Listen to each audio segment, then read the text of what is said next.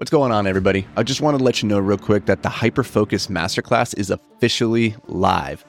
We put a ton of time and energy into this project, and based on all the positive feedback so far that we've received from students, it's pretty awesome. Seriously, we're really psyched on how it all turned out. If you're interested in learning all the habits, rituals, routines, systems, processes, frameworks, and more that help me turn my ADHD into a superpower to get out of massive debt and build a $70 million real estate portfolio over the past 10 years, then you're definitely going to want to head over to beyondtheapex.com/hyperfocus and check it out. All right, let's get to the show. Yo, if you're listening to this right now and you're starting to drag ass, you're feeling low energy, you're getting a little bit of that brain fog, and you thought, hey, I'll just pop on the podcast, go for a walk, and kind of clear my mind and all this stuff. Or maybe you're driving to work, maybe you're on the treadmill, whatever it is, wherever you are right now, as you're listening to this, there is probably, whether you're feeling low energy at this moment or it's in the future for you, because here's the truth, like we're all going to feel low energy at some point. Here is a simple hack. Here's a simple trick that you can use to boost your overall energy and your overall life satisfaction. This is really interesting. I found a study a while back.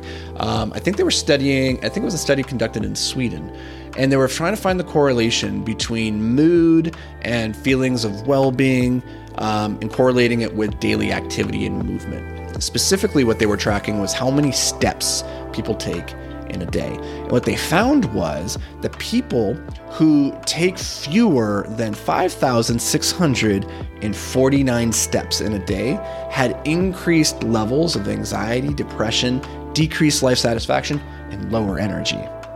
So they found, this is really interesting, right? Like, I believe that energy creates energy, and that's not technically true, but it's in the trajectory of truth, and it's useful as an operating principle. And so I like to think about this whenever I'm feeling low energy. It's probably not that I need to go take a nap, though sometimes it is. It's not that I need to sit down and shut off. It's actually I need to get up and get moving. Because as Isaac Newton says, an object in motion stays in motion, an object in rest stays at rest. And this study that's so interesting to me is that just by walking 5,650 steps in a day, you can boost all sorts of things that lead to, what we consider to be a good life, like feelings of life satisfaction, good feelings, happiness, and enjoyment.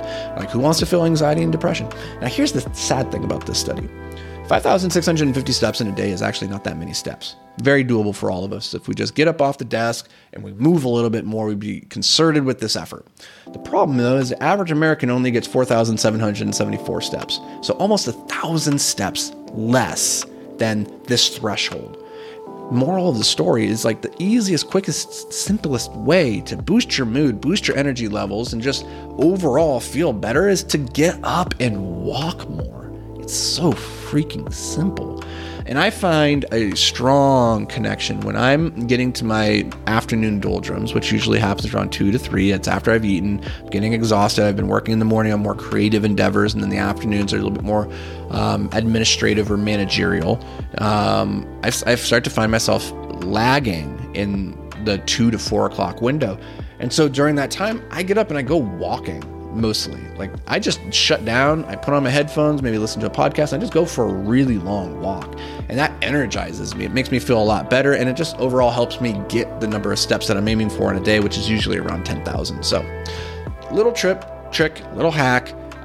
This study I found, it was just so interesting to me because it's such an easy way to have profound, positive impacts on your life and your outcomes. So go, prioritize walking more. 5,650 steps in a day. That's your target. Go get it. Don't let up. Don't go to bed until you hit that number.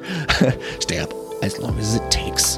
And I'm just kidding. Don't sacrifice your sleep for steps. Balance the two. Find the balance. Find the equilibrium. But that's going to do it for me, guys. I appreciate you being here. As always, we'll catch you in the next episode.